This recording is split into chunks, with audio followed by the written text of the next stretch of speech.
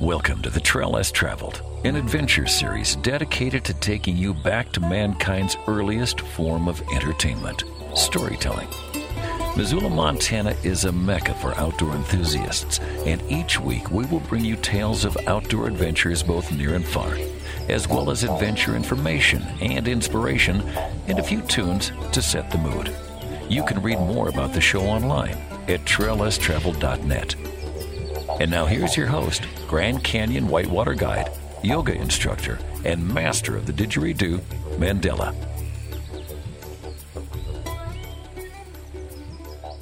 We're sitting here on location in the heart of Grand Canyon. We are just downstream of President Harding Rapid at Eminence Fault Line, running through the Redwall Limestone, and that's a hike that we plan on doing tomorrow. I'm sitting here with a friend, mentor, and legendary guide, Aurea Rousas, and she guides all over the world. She's been here for over 25 years, and it's an honor to sit here with her today on a bunch of boulders that have fallen pretty recently as far as geology is concerned. A huge one right above us. We're sitting here above camp. A large tamarisk tree is right below us, and a nice view downstream while we watch some pretty strong storm clouds pass and not hit us this evening, inshallah. Aurea, thank you so much for making the time to sit with me on the rocks today and tell us a little bit about your life. Thanks. Aurea, my first question for you is, where did you grow up and how was adventure a part of your childhood? I was born in New York and lived there until I was 3, and then we moved to Connecticut. But it's kind of funny because yesterday we were floating down the river and it was kind of calm and no one was talking to me. And I was like, how did I end up here? I was thinking about that. And I realized that as a small child, I was caged a lot. And not in a bad way, but when we lived in New York, my dad put a little round fence in the backyard with about 4 feet high of fencing, and my mom would just throw me out there in my little poncho my grandmother knitted me, and I would spend hours in the backyard because I couldn't escape from that. I probably was really ADD and hyperactive is what I've come to conclude. And when I'd go to bed at night, I'd get into my little crib, and they would cage me and duct tape it closed so I couldn't climb out of the crib. Oh my God. So they'd keep scissors there in case there was a fire or something. They'd get me out quick. I mean, they're safe. But I liked being caged up, but it also gave me freedom to hang from the bars and run around the outdoors. And maybe that's why I'm out here right now, to get away from those cages. Yeah, so that was my young childhood. And growing up, we never did any adventures, really. I was a bluebird, and my mom took me camping with my little bluebird troop. Brownies are Girl Scouts, but they're cooler, better uniform. Little blue skirt, white shirt, red vest, and a little baseball cap with a bluebird on it. And he sold candy instead of cookies. So I pulled my little wagon around the neighborhood and sold candy to old people. Yeah. That was basically it. So, I played the cello and, we go to the opera and to the cities. My dad's idea of camping was maybe a Motel 8 or Motel 6, whatever. We never did it. So never experienced really the outdoors until I got to college. And then more so once I started guiding, just doing longer and longer adventures. We're sitting here on location in the heart of Grand Canyon National Park, speaking with Aurea Rousas. She's been guiding all over the world her entire life. She's been down in the Grand Canyon for the past 25 plus years. We're sitting on a bunch of boulders that have fallen from the Redwall Limestone just downstream of President Harding Rapid. And Aurea, I was wondering if you could tell us about your introduction to running whitewater. When I was getting ready to graduate from high school, I was going around picking colleges, and I didn't really want to go to college, but I did want to play soccer, and went to all the colleges to find out what kind of soccer teams they had, and wasn't getting good answers. I wasn't looking at really good schools for that, and then I went to this one college, Hampshire College, on the tour, and there was kayaks by the swimming pool, and I was like, I've always wanted to kayak. And one of my teachers in high school was a kayaker. He'd always have the kayak on his car, and I'd think about it. And so I was like, I'm going there. And they have a course on how to build a kayak. This is going to be so awesome. So I applied for school. The pre-college trips you had to sign up for, I signed up for kayaking and ended up doing that class and thinking I was the worst one in the class because we swam all the time. They didn't teach us how to roll, but we were running class 3 within a week. And it was back old school too, in like big heavy wetsuits and really horrible paddle jackets and in a Mirage, which is like ancient. And a Mirage is one of the first kayaks that were made out of plastic. So there was the Dancer, which is a little smaller, which is still longer than like any boat made today. And they're super narrow. And the little cockpit you would sit in was super small. Like they're actually hard to get out of. Yeah. And it was just difficult, but it was awesome. It was so much fun. I loved it. And one of the people from that class is still one of my best friends who I see very often. So that was cool. And I did that. Then I didn't kayak for a couple years or try it anymore. It didn't really work into my schedule. And then I took another kayaking class. Yeah. And my new kayak instructor is like, Aurea, you're doing great. And I was like, yeah, I love it. I want to do it more. And he's like, you should become a raft guide for the summer. And then you can go kayaking all the time. So he sent me to where he learned to raft guide, which was the Kauai River in Tennessee. And I did that. I went down it 10 times, and I was deemed worthy to take people rafting down the Kauai, and I bloodied some of them. I learned on a lot of small children. And I'd go kayaking every day after work, and that's what kind of started it. I really enjoyed it. Aurea, do you remember that moment where you realized that you wanted to spend your life on rivers and most of the time outside versus an office job? No. I kind of fell into it by accident, and good things kept happening to me, and I kept saying yes to all these offers people were giving me, and every time I said yes to one, another offer would pop up, and I'd end up going somewhere else and paddling somewhere even cooler and better, and it's just like, this is great. And traveled all around the world, met tons of different people, and that was really fun. You know, it's led to a really rich lifestyle of tons of friends and places to go that I call home. I don't have just one home. I have many homes because of that. So I just feel like anytime I go to a river, I feel comfortable on it. Well, that's really obvious, running whitewater with you. It's an honor to be on the river with you on this trip. And I look forward to the next couple of weeks. And we will continue to record this interview as we go downstream. Aurea, can you tell us about why you feel comfortable on the edge of the river today and on the rivers of the world? What is it inside of you that makes you feel so at home and comfortable here in this environment? Well, Mandela, for me, going down a river is like reading a book. Like, I feel like once you know how to read water, you can go anywhere, and it's kind of the same. You know, big water behaves one way, creek water is another, but once you understand the nature of the water and how it moves, you can read the flow. So it's like reading a book. And what do I do in the winter in my off time? When I'm not boating, I read books. So it's just something that's really comfortable to me. Just learning to know where the water's going to go, and then it's somewhat predictable. And when I go down rivers that I've been down a bunch, it's super friendly. Like, I feel like you're getting little hugs by the river all the time, you know?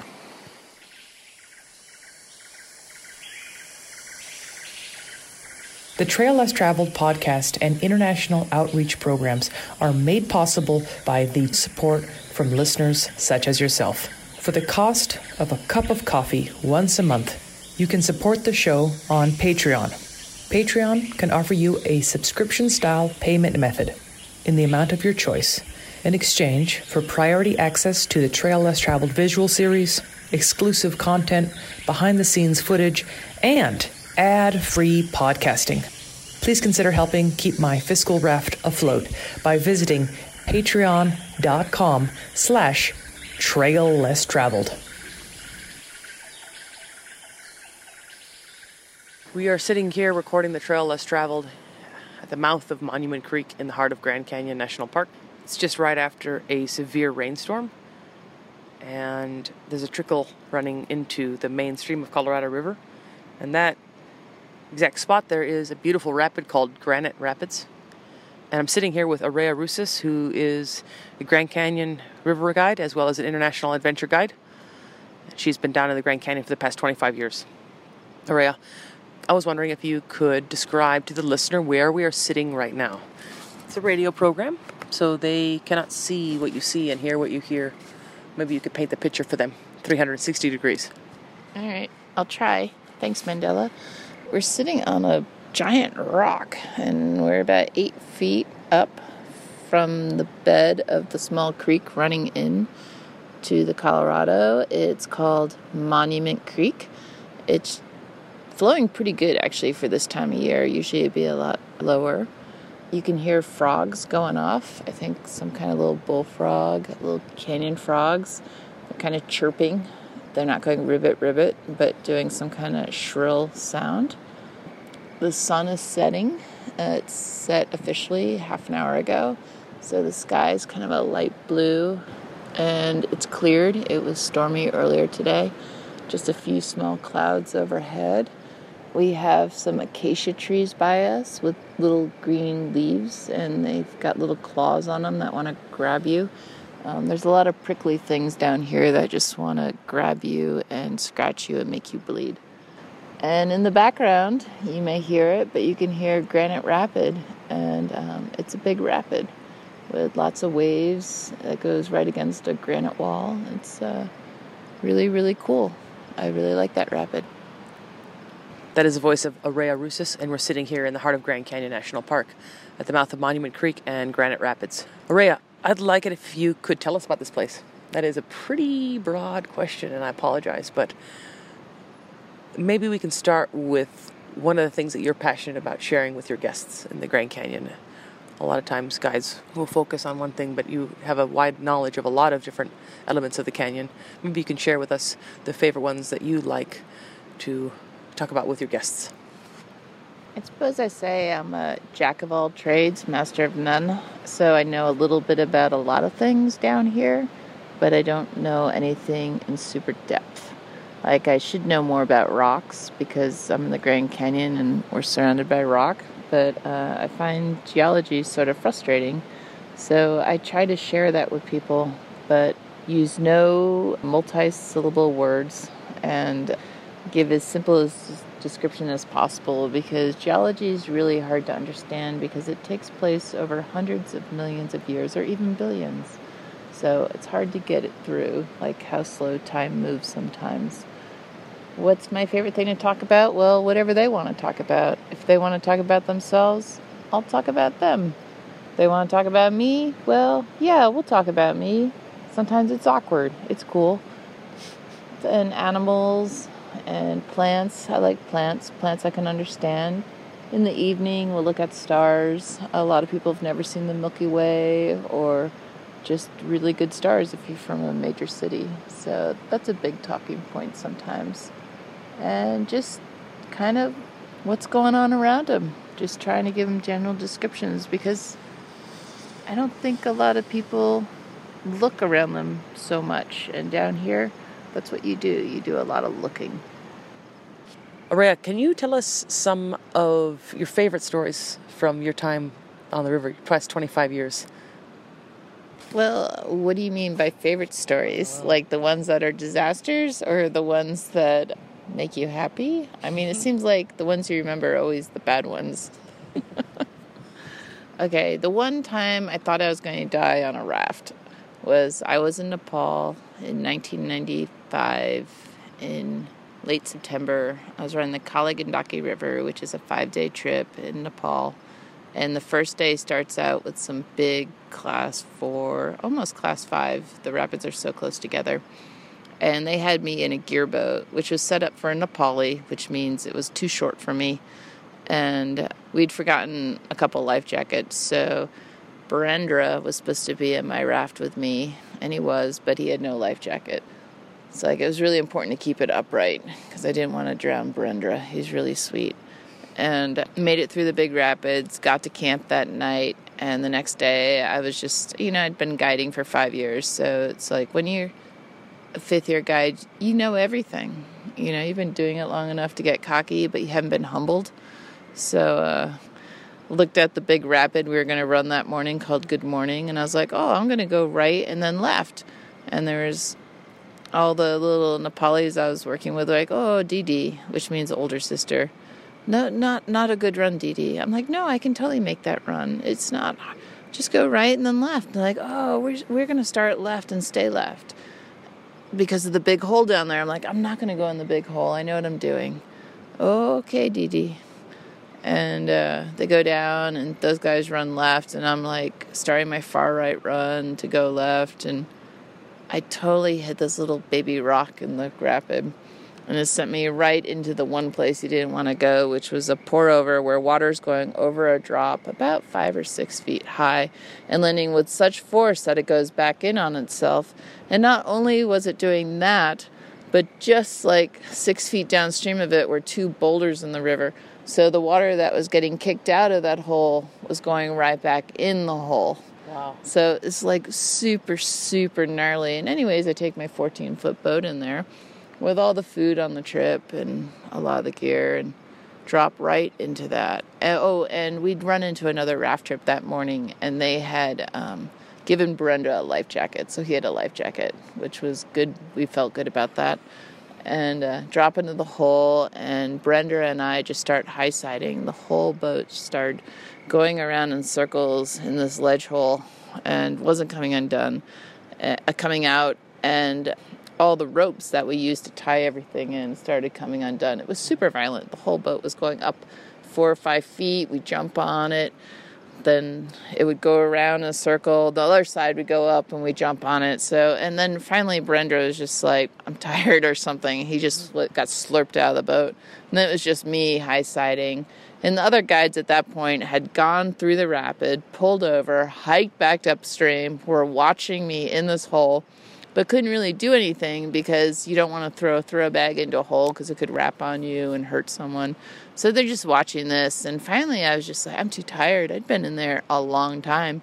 And it came out and the whole boat flipped over me. And that's when I thought I was going to die because there were so many loose ropes at that point. What if I got tangled inside that? And I came out, hit my lip or nose. There's blood. One of the paddle boats picked me up and pulled me in, and everything had come off the boat. So, I had lost all the proteins for the trip, all the meat, all the eating utensils, all the plates, most of the food. We picked up some floating cookies and beer floats. And this was day 2 of a 5-day trip. What were we going to do? And one of the guys on the trip was Nepali, Chandra, and he went around to different villages as we were going downstream and found a village that just had a celebration. So they'd made all these plates out of leaves, so we were using that, which then we ate with our right hands like Nepalis do because we had no forks. And we never knew what we were going to eat for the rest of the trip. It'd be like, I got curd. I got a whole bunch of curd. So we'll have that for dinner. And then, we got 2 chickens. We'll have chickens for breakfast. Awesome. It was a long trip for Aurea. You are on the trail less traveled, caught on the edge of the Colorado River in the heart of Grand Canyon. We're sitting here with Aurea Rousas. She is a Grand Canyon river guide of over 25 years. She also guides internationally and recently came back from Chile, Futlafu. She is not only a whitewater river guide, she's also a keen whitewater kayaker and friend. Aurea, can you tell us a little bit about your time on the rivers of the West? You guide in Idaho and Oregon and Northern California. In Arizona and the Grand Canyon. Yeah, for sure. Yeah, I work for a bunch of different companies so that I can do different trips. I like, personally, longer trips, multi-days. I like camping out. I like sleeping out. I like watching the group dynamics of a trip change over time. I love whitewater and going down the river. That's super fun. But at this point, I'm not working rivers that are super high adrenaline, class 5 plus, you blow the move and you die. It's more enjoyable, and I can look around and watch how people evolve out here, it's absolutely fascinating. the Grand Canyon offers the longest trips that I do. And then I work in Idaho, 6-day trips there, which more family oriented. And I like that. And when I'm in Oregon and Northern California, I have some Class 5. But I also do a lot of trips with little kids, like 4-day trips. And I find those are the ones that might have the most impact on me, because seeing, families bring their like 4 to 8-year-old, 10-year-old kids, they're just really cute. And I think there's mutual love between us. They just give you hugs, and all they want to do is build a sandcastle and play in the water. It's just like, it's easy but hard and rewarding at the same time. Aureya, what are some of the differences you've noticed running rivers in, say, Nepal, South America, versus running rivers in the Grand Canyon and up in Idaho? Well, there's so many, I don't even know where to go with that one, to be honest. When I was working in Nepal, it was in the 90s, I was taking backpackers, and the trips were like $300 for a 10-day trip, and yeah, you're on the cook crew, you got to build the toilet, but it's awesome, and make sure you bring lots of rum so you enjoy cooking. And now I'm working super high-end, really, canyon trips in Idaho, and rafting's expensive, the gear's expensive, guides need to be paid, permits need to be paid. So it brings a certain kind of clientele down here, where the backpackers are what I took in Nepal, and here in the U.S., it's fairly wealthy families. I do some youth trips here and there, and those are fun. Kids that just graduated from 8th grade Waldorf school or something, and those are special. I don't do too many of those, but I really like them. It's more like a service industry here, but you're trying to give them something a little bit more than they get from going out to eat. Something that's a little bit more memorable. Speaking of memories and knitting the fabric of family bonds, I think that this day, as far as multi-day expeditions are concerned, is one of the more epic days for a human to hike into Grand Canyon and often run 3 of the biggest rapids. Not back-to-back, but, within the same period of a few hours. I don't know. Tell us about what your guests on this very trip that you're on right now did today, and what they're going to do tomorrow. Well, half the people were already on the trip, but we woke them up super, super early this morning, and they started functioning around 5 a.m. and getting camp broken down, saying goodbye to their friends that they've made, and then we hiked out half the people, and then another 9 people hiked in today. They hiked in 7.5 miles with anywhere from a 20 to 40 pound pack on their backs. A lot of them are not super fit. There's a couple exceptionally fit, but most of them, it was hard.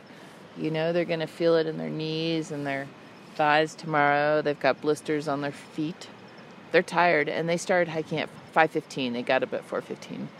And then we took them down, gave them all these lectures, fed them lunch, made them pack bags, just kind of generally just doing whatever we say, these complete strangers. Mm-hmm. And then they jumped on a boat with us and got on the river and just said goodbye to any kind of contact with civilization for the next 8 days. And we ran 1 big rapid, Horn, and a couple smallers. And they did awesome. And I think they're probably all asleep by now. It's not very late. It's only like 8:15. Well, tomorrow we're going to run some big whitewater, and it starts with my favorite rapid, which is Granite. And I'm pretty stoked. It's going to be a good day. Hello there, Mandela here, your host of The Trail Less Traveled. I want to thank our premier sponsors for The Trail Less Traveled, New West Knife Works and the Mountain Man Toy Shop. Handmade knives and tools forged in their factory on the western slope of the Tetons in Victor, Idaho. New West Knife Works makes knives like they cook, using the best ingredients and preparing them with patient hands of an artist. Their aim is to bring more joy to everyday chores by making tools that are as beautiful as they are useful. See for yourself by visiting newwestknifeworks.com. Use promo code MANDELA for 10% off your entire purchase. which will not only set you up with a knife that you will pass down for generations, this also supports the Trail Less Traveled podcast and international outreach programs. Visit newwestknifeworks.com using promo code MANDELA.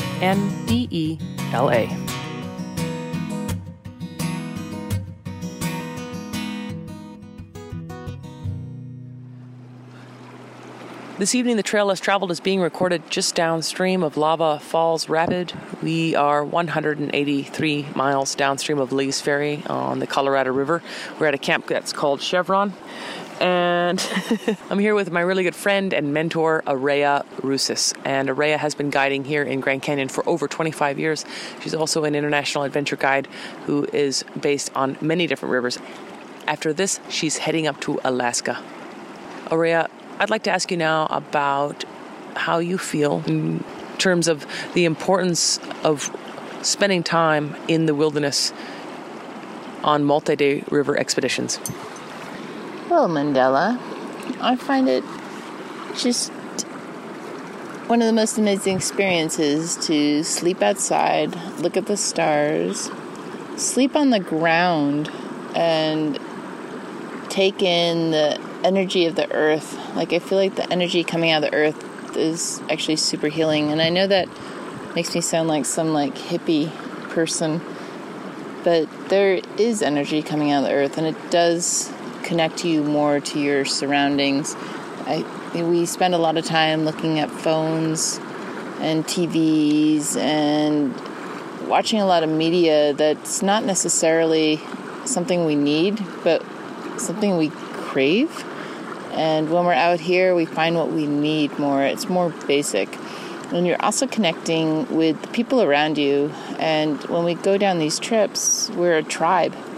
We don't even want to see another river trip. I mean, you see another river trip and you're kind of like, oh, more people. That's kind of a drag, and you're in the moment. And I think more people need to do that. And I think it's healing.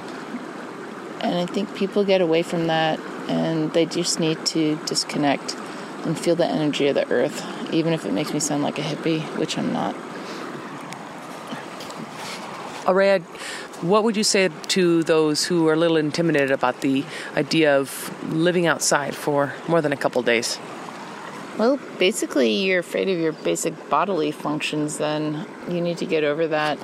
I meet a lot of people that have never been camping outside before, and within a couple days, they've got it down, I mean, we're camping out, we're sleeping on the ground, we're pooping in a can, but for people who come on a river trip with companies I work, it's pretty darn luxurious. You don't have your TV, you don't have your house you can hide in, but you have something comfortable to sleep on, you have the right clothes to wear, you're getting 3 warm meals a day, you get first aid, you have people around you that care about you, and you're doing something fun in a super beautiful place that you couldn't see any other way. So I think it's worth it to kind of suck up on those things like pooping in a can or sleeping on the ground. If you don't like sleeping on the ground, well, you groom the sand before you put your pad down, sleep in the tent so you don't have to worry about snakes or bugs. It takes a few extra minutes to put away when you wake up in the morning, but it's not really that big a deal because you get to be outside in a place there's no one else. And how awesome is that? Araya, you mentioned so you don't have to worry about snakes or bugs, and that's very relevant because they do coexist with us down here in this environment. But how often have you encountered snakes while sleeping on the ground in Grand Canyon? I rarely sleep on the ground in Grand Canyon because I'm a super dorky river guide and I sleep on my boat. When I sleep on the ground, though, I put my tarp around me. I put it on the ground, spread it out, put my pad on top, and then I put my bag by my head, and I always sleep in a place where there's lots of other people walking around. The snakes don't like us. They're shy. So with 30 people tromping around with their feet, they're going to wander away. They're not really interested in my area. And if they are, I've never seen them in that kind of area. But if you're worried about it, just sleep in the tent. They're not going to get in the tent. So you see them, but not very often. Generally, when you see a snake, it's on a hike and you've surprised it. when we get off the boats, they go into hiding. They don't want to get stepped on or bothered. They know they can't eat us or get food from us. That's the voice of Aurea Rousas. You are on the Trail Less Traveled. We're recording on the Grand Canyon. We're sitting right next to the water's edge. The sun has set and it's getting darker. We don't have a torch with us right now, but it's going to be all right. No, Aurea does. She's a professional. I've got my recording equipment that has it. It has it. Well, I never have shoes. Come on.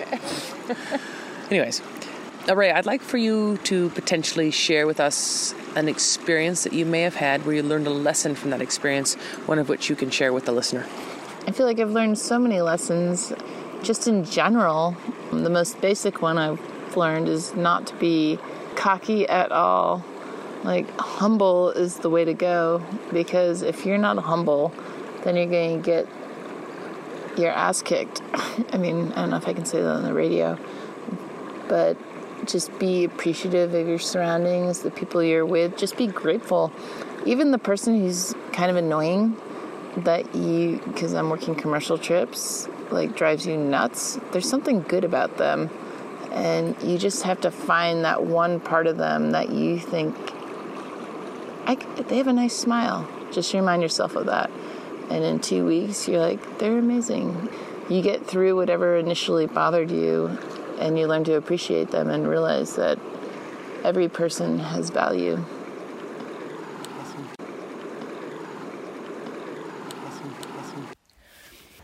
Well, here we are, 3 years later. That's how it goes sometimes. The last time I was sitting with my friend Aurea recording this episode was back in 2019. We were guiding an expedition together on the Grand Canyon. And, you know, things get busy on the river. So we didn't finish the interview. But here we are now in Missoula. And it's a lovely Tuesday afternoon, drinking tea. And we're finishing up the interview so that we can air it for our beautiful community here in Missoula. So I just want to first start with saying thank you to Aurea for joining me again on the Trail Less Traveled 3 years later. Thanks for having me. Thanks for still being my friend. Same, igualmente. Now, Aurea, it just parked right out front is a beautiful Sprinter van that you live part of the time in nomadically. You've guided all over the world, but you are currently based out of that beautiful Sprinter van. And I was wondering if you could share a couple of tips for someone on the nomadic lifestyle.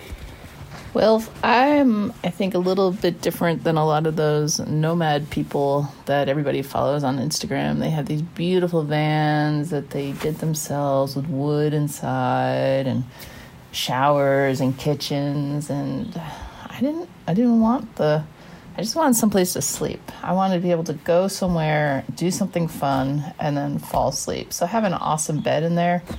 But right now, since it's the middle of the season and I've been working on a bunch of different rivers, I'm sleeping with 2 sets of oars on my bed. I need to figure out someplace to put those. So I'm spending even less time in there than I usually do. But it's great. When I want to lay down, I can. But it forces me to go out and meet people and go out and do things because I don't want to sit in my van. But it's really comfortable every other time, and it's awesome to drive around. Yeah, super fun. That's awesome. That's really nice to hear because sometimes people put that barrier up that they have to have the perfect setup before they can start living in their rig, and that's not true. No, I literally bought the cheapest van on the lot. That's the shortest one, and in both ways, tall and length. But it's plenty big. I mean, I still lose stuff in there that I can't find. And I have a cooler for stuff, and I have all my gear for whatever I need. And sometimes I even have too much in there that I go and drive by the Goodwill and drop off a donation after I clean my car out. Nice. Try to keep it streamlined and simple. Yeah, because it's all about doing things and not just sitting in my van, I don't know, reading a book. That's a really good bit of advice as well. I remember when I was living in a short bus with my partner, the rule was when something new came in, something old had to leave. Yeah, you just run out of space. I mean, right now it's a little overwhelming with the 3 sets of oars, actually, and I need to figure I can't get rid of those, but I need to figure out how to hang them or something. Yeah. Well, let's talk about the oars and, why you can't live without those. Someone listening might be like, what? What's an oar?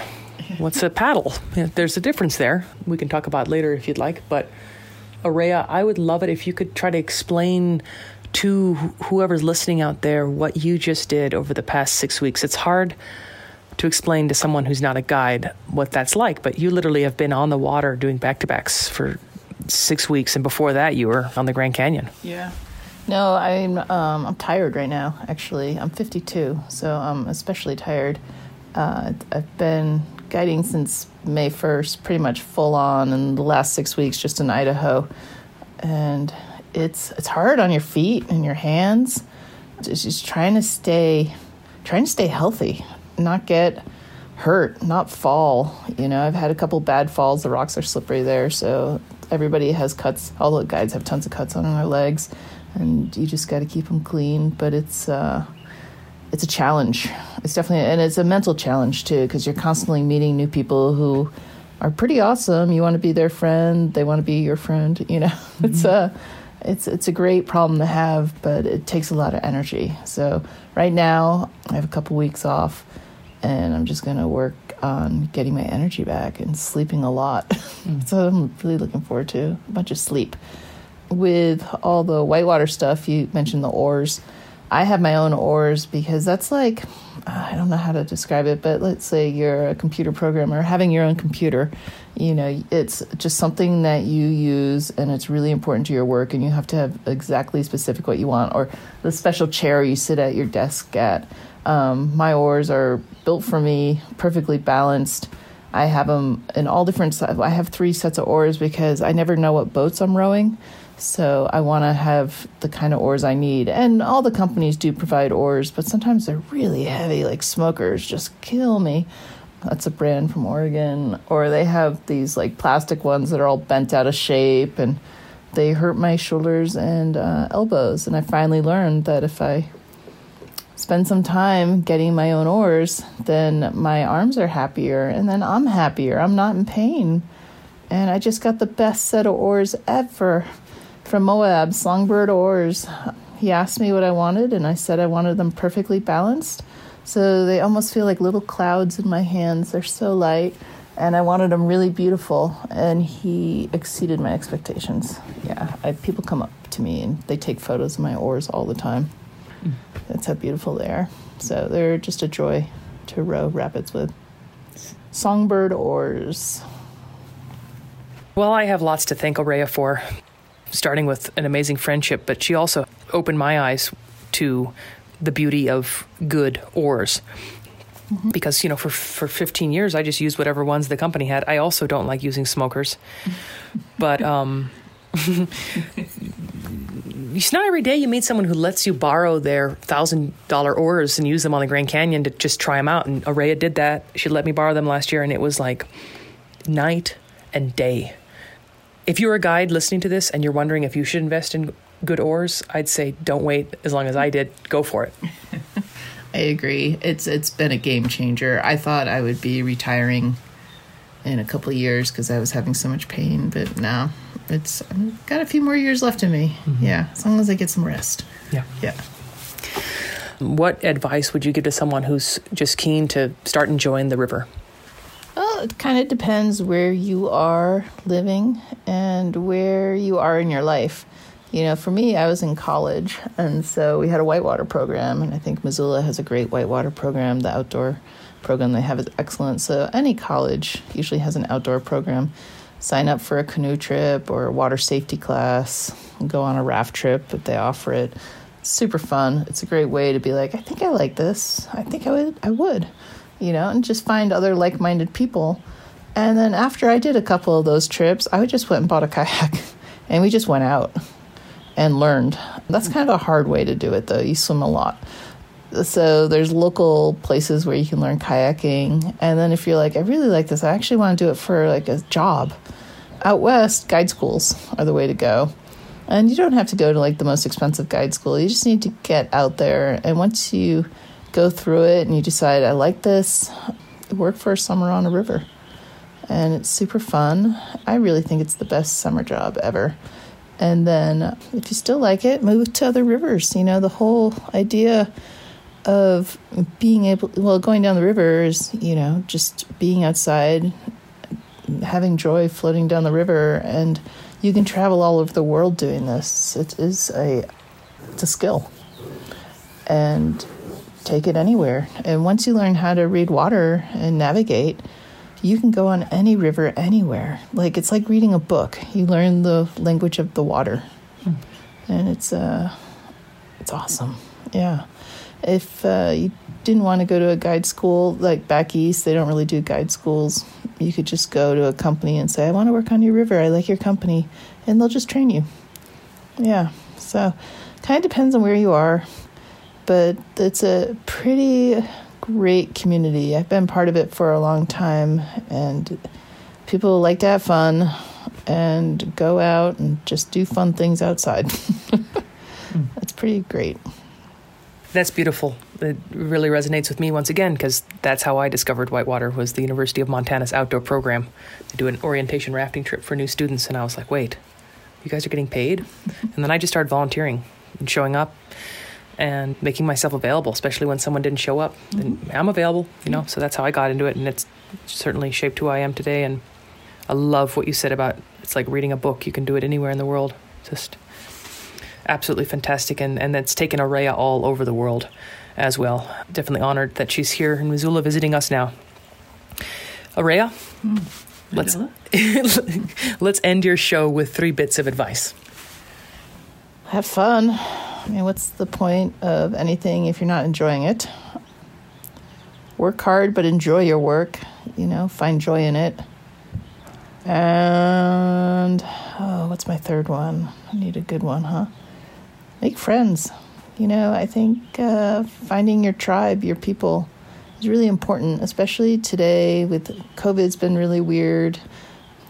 We were all kind of living separately and afraid to be together. But when you have your tribe, even when you're not together, you're together. So I think that's pretty important.